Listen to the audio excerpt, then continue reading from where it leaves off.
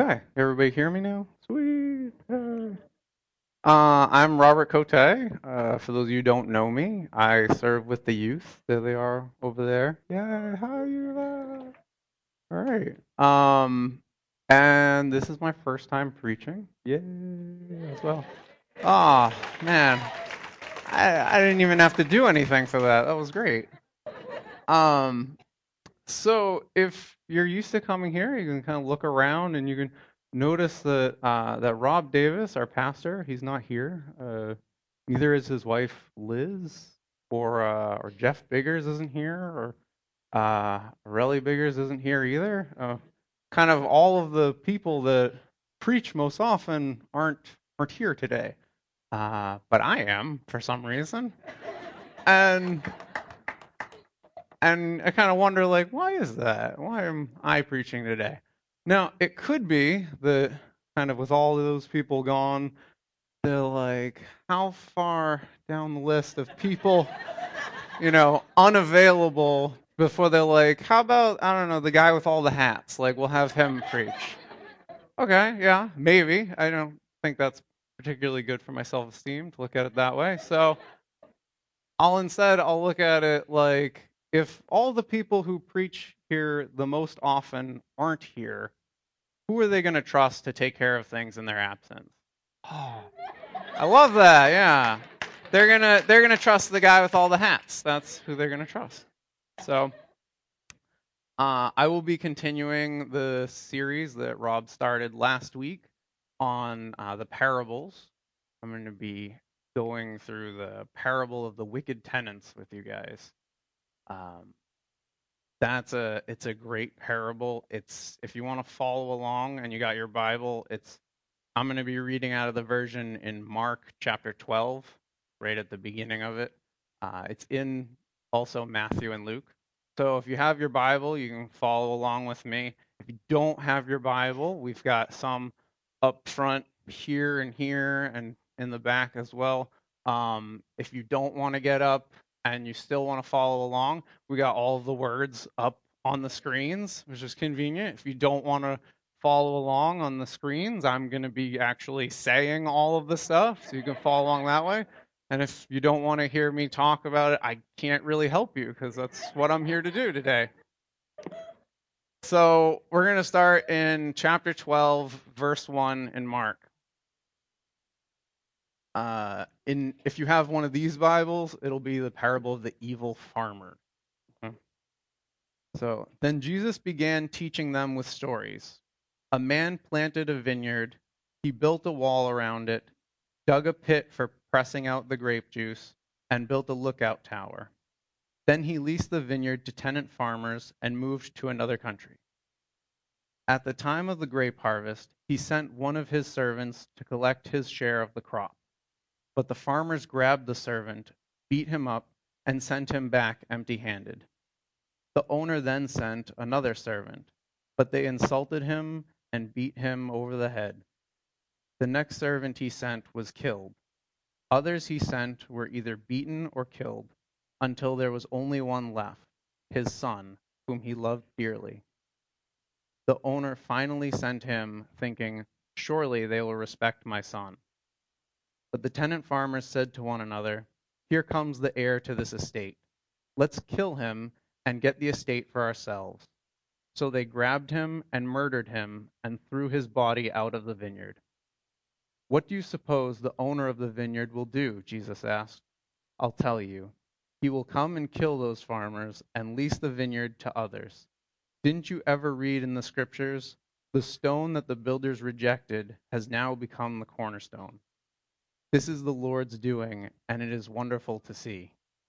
The religious leaders wanted to arrest Jesus because they realized he was telling the story against them. They were the wicked farmers. But they were afraid of the crowd, so they left him and went away. Nice story, apart from the whole killing people and beating people up. Um, but like all the parables, it's not just a story like, oh, that's nice. It has a message that it's trying to convey. It has some somewhat hidden meaning. Not all of it is hidden, evidently, because they knew who they were talking about. The religious leaders were well aware that they were the bad guys in the story.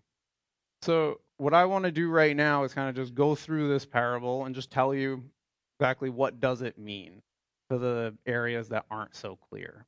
The first thing is to kind of determine what is this vineyard? Like, what is it representing?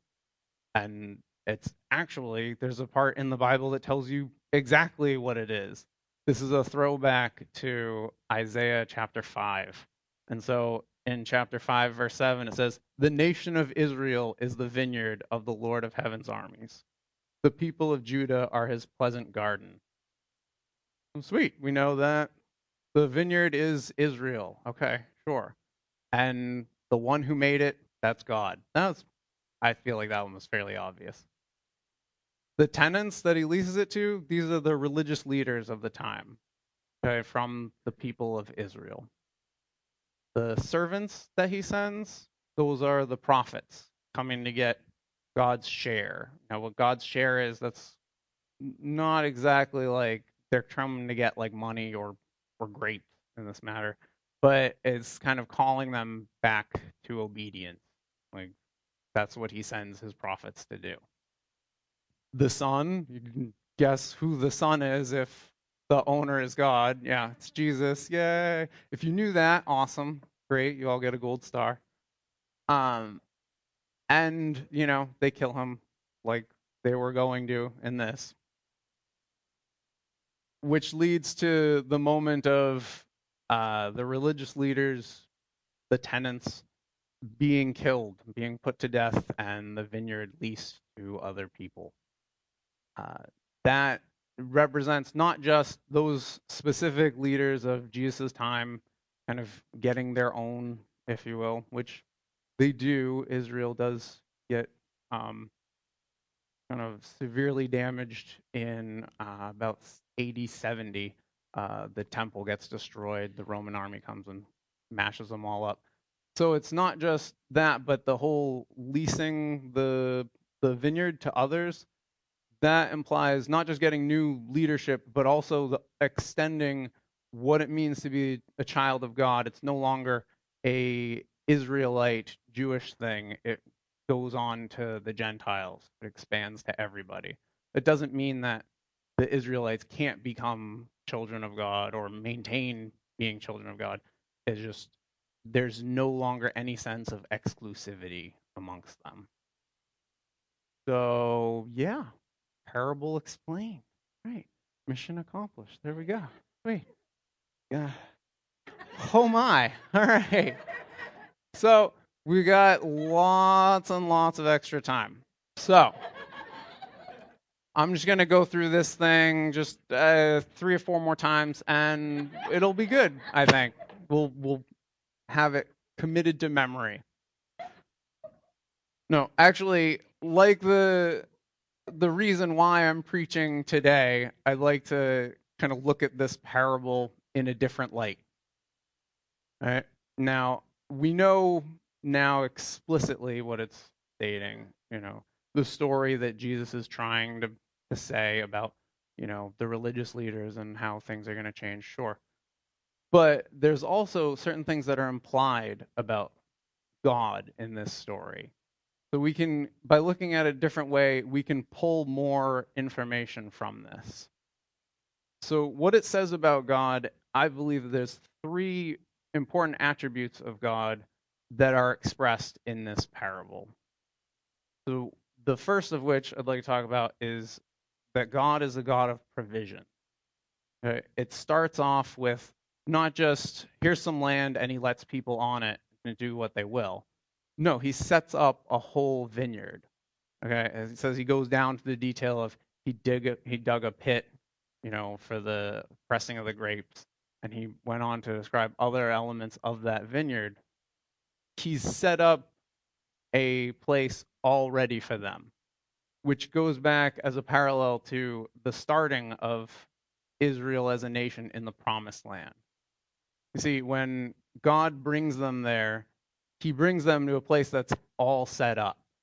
If you look in Joshua 24:13, God says, I gave you land you had not worked on, and I gave you towns you did not build, the towns where you are now living. I gave you vineyards and olive groves for food, though you did not plant them. In this whole instance, God is the one providing for them. When they arrived in the promised land, everything was set up. There was no major construction project for them.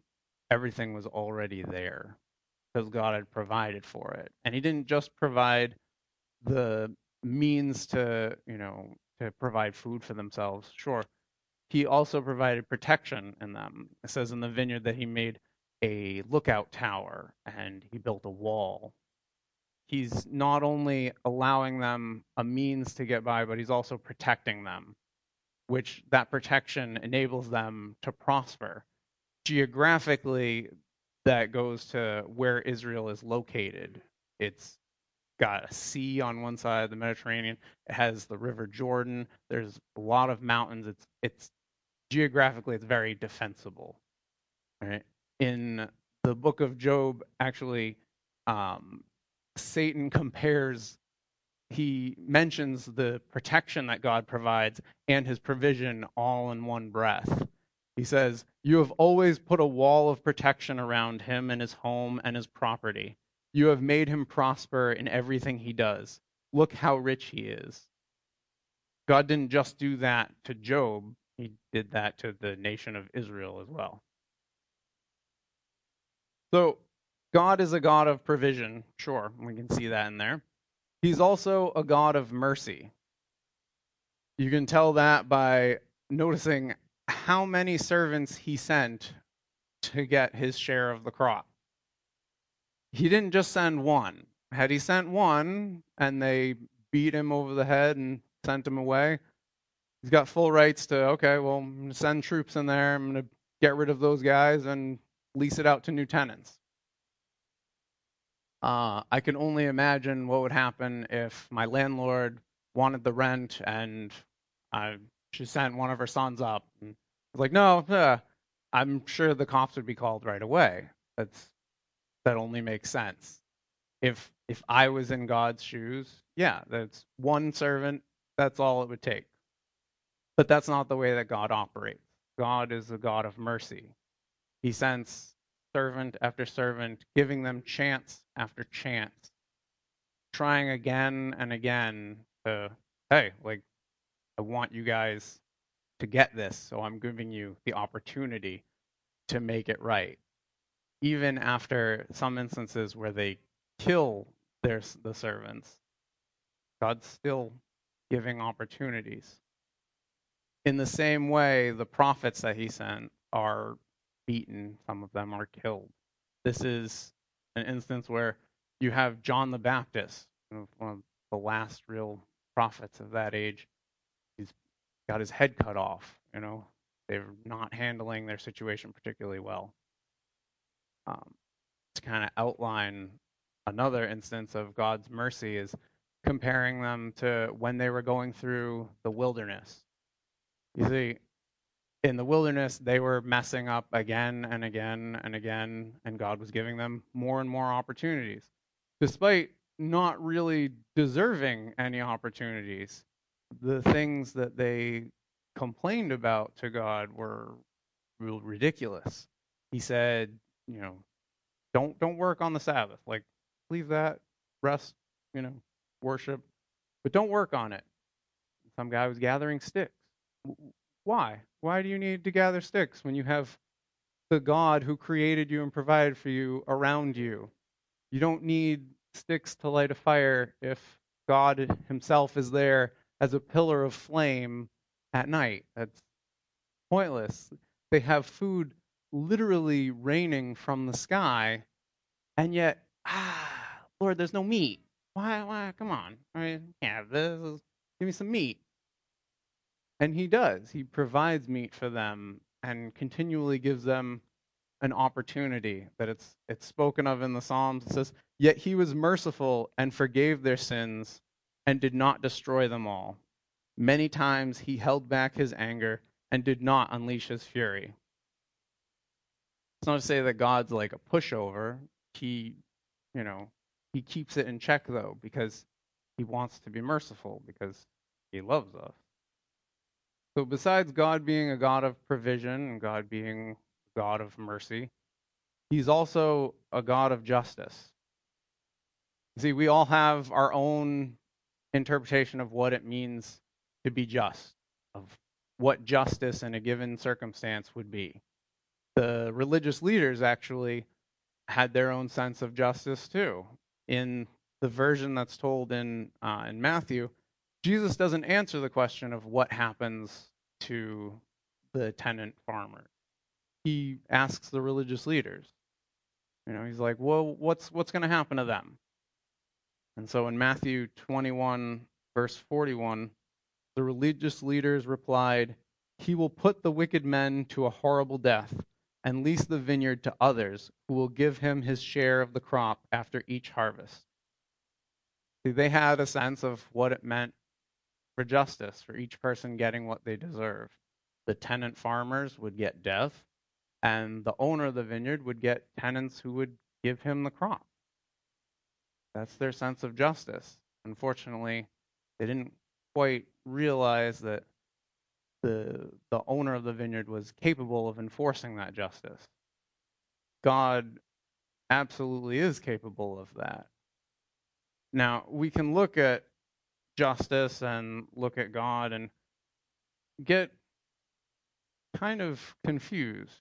Um, I would say the best word is because we see, with our perception of what justice is, we see what we perceive to be injustice all around us. Um, why is that happening? Why is that person getting away with that? You know, why not me? Things of that nature.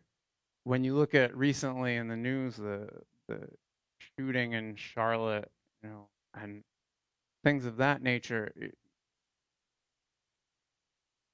one has to wonder, well, what is God doing? How is God, pursuing and maintaining justice? Now, I wish I had like this awesome answer for you guys to just be like, oh yeah, well, he's letting this happen because he's going to do this. There you go. And that would be nice, but I'm not equipped to understand the economy of God in relation to mercy and justice. Not at all.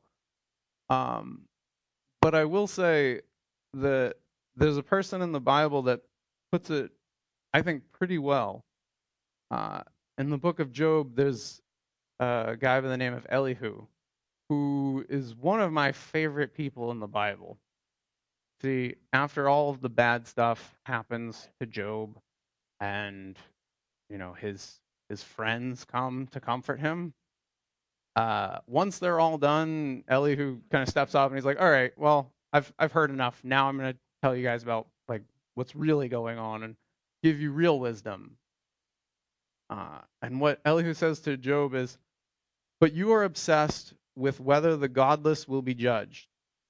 Don't worry, judgment and justice will be upheld." See, we can all rest assured that judgment and justice will be upheld because the one who's going to do that is God. He's the God of justice, and that's his domain, and he will uphold justice, whether it comes here in this life or in the next. He's absolute in this, and it's our job not to worry. If it is kind of um, too burdensome for you, I would say this issue of God's justice, I'd say go to him about it. He's not he's big enough and strong enough. He can handle your questions. He can handle your doubts of, what are you doing here, God? Often he'll comfort you on this and kind of reassure you of who he is. You may not get the answer that you necessarily want, but as long as you know who God is and God's mindset towards justice and that it will be upheld, everything will work out.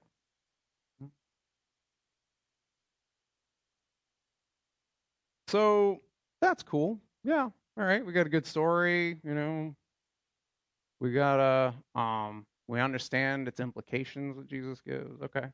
We look at it a different way, and we've got a greater perspective on God and his various attributes, being a God of provision, being a God of mercy, and being a God of justice. Okay, sure, that's cool. Um, but at the end of the day, when we read any part of the Bible, we want it to affect us kind of where we are now. Um, if if this book is the living word of God, it should be able to affect us where we are right now, no matter where we are right now. And I think it does that, and I think this parable in particular does that. So, once again, I'd like to look at this a different way. You see, we know that in the way Jesus told it, the vineyard was, you know, the nation of Israel or the people of God.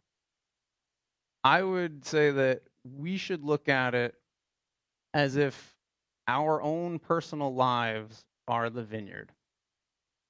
Because we know that God made us, God set us up, in different areas and different situations, different walks of life, sure. But that the source of it all was God. So our lives would be the vineyard that God created. And we ourselves are the tenants of that vineyard. We are all unfortunately guilty of turning away God's messengers, whether they're actual people or the Word of God itself. But we're all guilty of, in some form or another, when God asks of us, we say no. And I'd like us to kind of look back at our lives and look where we are right now and say, where am I turning away God's messengers? Where am I saying, no, I know you've asked for your share, but no, I'm not giving it. I'm keeping it for myself. This could be any number of things, really. I mean, it could be a physical thing like a tithe and offering that you're withholding for, but it could be something intangible. It could be, your energy, your time, your talents that you have. I know in my personal experience, there has never been an opportunity where I could have been faithful and obedient, and I chose to do so and regretted it later. Never happened. Oh, God has always been the right choice. But I think it extends to more than just myself.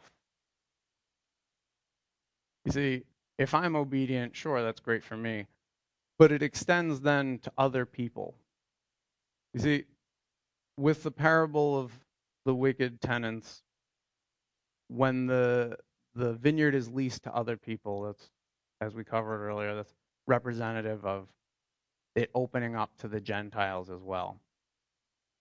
Paul in Romans kind of combines those things of being obedient and kind of the fruit that it brings to other people. In Romans chapter 11, verse 12, Paul says, now if the Gentiles were enriched because the people of Israel turned down God's offer of salvation, think how much greater a blessing the world will share when they finally accept it. To your obedience to God and giving him his share, yeah, it's great for you, but it can extend to be a blessing to others as well. So whether it becomes later on today or this week, or even, you know, in prayer right after this service, I'd like you to ask yourself, where am I saying no? to God? Where am I turning away his servants? Um, and that's kind of it for me. I'm going to leave you with that. We are going to transition into communion. Communion is really a special time. Communion means a lot of things to different people. Um, to me, it's a chance to get close to God. Really simple. Um, and as you look at what happened at the Last Supper, I look upon communion as the whole Last Supper, not just receiving of the when he gave bread and he gave wine as emblematic of his body and blood. The whole Last Supper, communion. So he was really teaching a lot during the Last Supper about communion. What does communion really mean? And I'm called to these verses here. It's when Jesus was coming toward Peter. The King of Kings was going to wash the feet of Peter, and this big tough um, fisherman was seeing Jesus coming toward him. And here's a verse. He says, "And he came to Simon Peter, and Peter said to him, 'Lord, are you washing my feet?' Jesus answered and said to him, 'What I am doing you do not understand now, but you will know after this.' Then Peter said to him, 'You shall never, never wash my feet.' Jesus answered him, 'If I do not wash you, you have no part with me.'" Have you ever had anyone wash your feet? What are your feelings when you see someone coming to wash your feet? Maybe you don't know the person very well. A lot of things are in your minds right now, isn't it? But there's a little bit of, if you can say the word, humiliation involved when someone comes towards you and realizing you have to submit, in a sense, to them washing your feet. Well, this was Peter's dilemma here. This big, tough fisherman saw the King of Glory coming toward him. And Peter knew that he was supposed to be washing Jesus' feet. It wasn't supposed to be this way. But Peter says right off, "You'll not wash my feet." And Jesus says, "You know, Peter, you've got to allow me to do this today. You have to allow this humiliation because I really need to know that I've got you. I need to know that you're really going to be the man I'm going to call out to lead my my next work here." So the whole point is that Jesus was saying to Peter, "Peter, will you let me get this close? Will you really allow this humiliation and let me really get this close to you today?" And when we receive today the emblems of his body and blood, may we come and realize that Jesus wants to get that close to you today. And as you receive and as you have your prayer time and as you're receiving, just feel his presence so very close to you because his desire is to get that close to you today. So please come when you're ready. We have stations here. And do we have them in the back too? And in the back. So please come and receive as you will. And just know how close Jesus wants to be with you today.